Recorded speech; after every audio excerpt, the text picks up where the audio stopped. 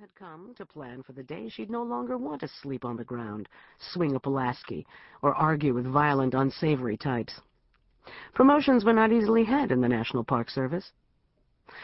First, one had to scour the pink sheets for a job opening 1 GS level above that currently held. Then, one had to have, or fake, the KSAs, knowledge, skills, and abilities called for in the desired position. What made a good ranger at Kenai Fjords might be totally useless at Appomattox Courthouse. That done, one sent in the application. The government then fiddled around in mysterious ways until half the hopefuls died of old age or went on to other jobs. With luck and timing, an offer eventually came. Given the givens, it wasn't a good career move to turn a promotion down. For Anna, the call had come from the Deep South. She'd been offered a GS-11 district ranger position in the Port Gibson district of the Natchez Trace Parkway, the section that ran from Jackson to Natchez, Mississippi, 90 miles through the heart of one of the poorest counties in one of the poorest states in the Union. "You'll feel better when the sun rises," she promised herself. "Surely the sun rises even in Mississippi." Taco slathered reassurance on her kneecap. The air through the window was cool but lacked bite. There'd been snow on the ground when she'd driven down off the mesa above Cortez. Heady scents she didn't recognize swept the cab free of the odor of stale McDonald's fries and cat vomit. But they couldn't clear the head as the scent of pine or rain on the desert did. Smell was primal. This stirred an image deep in Anna's subconscious. Hunched over the wheel, eyes on the writhing black strip of asphalt, she waited as it struggled up through the layers of fatigue. Dorothy's poppy field, Toto, the lion, the girl, tumbling down in a narcotic dream on the outskirts of the Emerald City. Flashes of green, unfurling black, the road had a mystic sameness that was stultifying.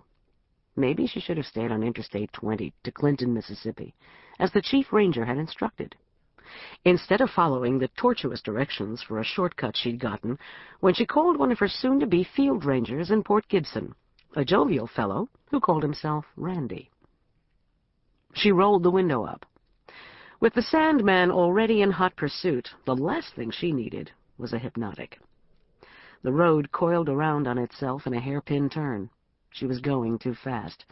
The trailer bore down on the Rambler, then drifted, slewing the car to the right. She slammed on the brakes. Taco slid to the floor, clawing her leg in a last bid for stability. The tail was wagging the dog both inside the Rambler and out. Anna stopped fighting the wheel and steered into the skid as if she was on black ice. In the hectic instant that followed, headlights slicing impossible colors from the night, animal caterwauling foretelling the end of the world, it crossed her mind that black ice was a thing of the past. What would replace it in the way of hazard and adventure, she had yet to find out. Soundlessly, painlessly, the trailer left the road, dragging the rear wheels of the Rambler with it. The coupled vehicles came to a stop with nary a bump. The car tilted unpleasantly, and the red-lighted trailer in the rear-view mirror held a drunken pose. "Everybody okay?" Anna's voice shook, and she was glad only furry and therefore sympathetic ears were there to hear. Taco scrabbled up onto the seat, his untrimmed nails doing the aging vinyl no favors. The engine had died. Anna rested her head on the steering wheel. Regardless of the situation, it was good to be still. Silence, after 20 hours of radio, trucks, tapes, and the high-pitched whine of rubber on pavement, hit like the first drink on an empty stomach. Something warm and wet and vile penetrated her ear, and she remembered she was a dog owner.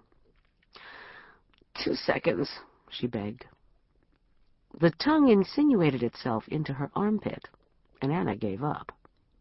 Having pulled the leash from under the cat carrier, she fought the usual battle to overcome the dog's joy at a potential walk, long enough to clip it to his collar. "Me first," she insisted. And in a fit of good manners, Taco waited till she'd slid clear and stood on shaky legs before bounding out the driver's door.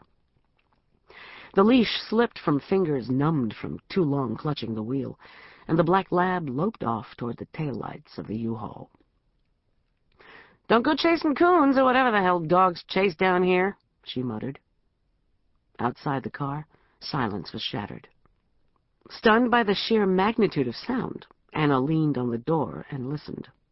A chorus, a choir, a nation of frogs sang from darkness curtained close by trees. Wide and deep, the sound chortled, chirped, tickled underfoot, overhead, from every direction. Basso profundo croaks, rough and guttural, were buoyed up by a cacophony of lesser notes. Big croaks. Big damn frogs, she thought. Or alligators. She'd seen live free-range alligators a few times when she'd been on assignment on Cumberland Island off the coast of Georgia. But they hadn't uttered a word in her presence. Without questioning it, she'd come away with the idea gators were dumb. Maybe that wasn't so. Mississippi had a whole new natural history she would have to learn. Big frogs, she decided, for the moment, and turned to follow in Taco's paw prints, see what, if any, damage had been done. One step, and she was on her butt, amazed and outraged, but otherwise unhurt. Wet grass lay over earth as liquid and slippery as warm jello. A good surface to take a fall on. A foul surface to try and pull an overloaded trailer off of. Or out of, as the case might be. Using the door, she pulled herself upright. Slipping and grabbing in a parody of a vintage Jerry Lewis routine, she made it around the Rambler's hood and onto the asphalt. By the glare of the headlights, she saw she was covered from the elbows down in caramel-colored liquid. Taco padded up next to her, grinning in idiotic doggy bliss. "We're not in the desert anymore, Taco," she said, paraphrasing Dorothy's observation as she wrenched open the passenger door to fumble under the seat for a towel and a flashlight. Piedmont had not stopped complaining.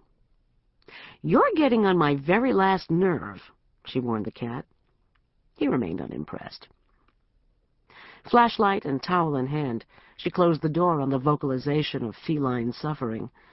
The towel smelled of things that had once been on the inside of the cat, and the flashlight beam was only slightly less brown than the Mississippi mud, but it would suffice. Taco danced like a puppy, though Anna figured him to be 5 or 6 at least, then dashed off to the rear of the little caravan, yipping and grumbling as if the news was not good for humans, but extremely entertaining for dogs. Anna followed, her moccasins squishing at each step. Frog music, velvet darkness, and perfumed air all closed around her, and the walk of 20 feet took on a bizarre timelessness. She'd been too long on the road. At the back of the U-Haul, she stopped and stared. Taco leapt about with glee. "This can't be right," she said stupidly. Caught in the demon eyes of the taillights, a tree, a foot in diameter where it leaned against the bumper, lay over the trailer. Leafy boughs embraced the orange and white metal. Roots poked out of the ground, bent and angry as arthritic hands where the tree had been uprooted by the force of impact. Except there'd been no impact. Nothing but a gentle slide into this oblivion of sentient and predatory plant materials. Had she dozed off behind the wheel? She didn't think so, but it wasn't out of the realm of possibility. Too dull with lack of sleep to do much else, she played her pathetic light over the rear of the trailer. No scrapes, no dents, therefore no impact. Unfortunately, logic had no effect on the tree. A locust, she guessed, 25 or 30 feet tall, had her vehicles in a death grip. If she pulled forward, the half-buried roots would act as an anchor, and she'd dig herself into the slime. Back, and she'd ram the topmost branches down over the trailer and onto the roof of the car. "Well, shit," she confided in the dog.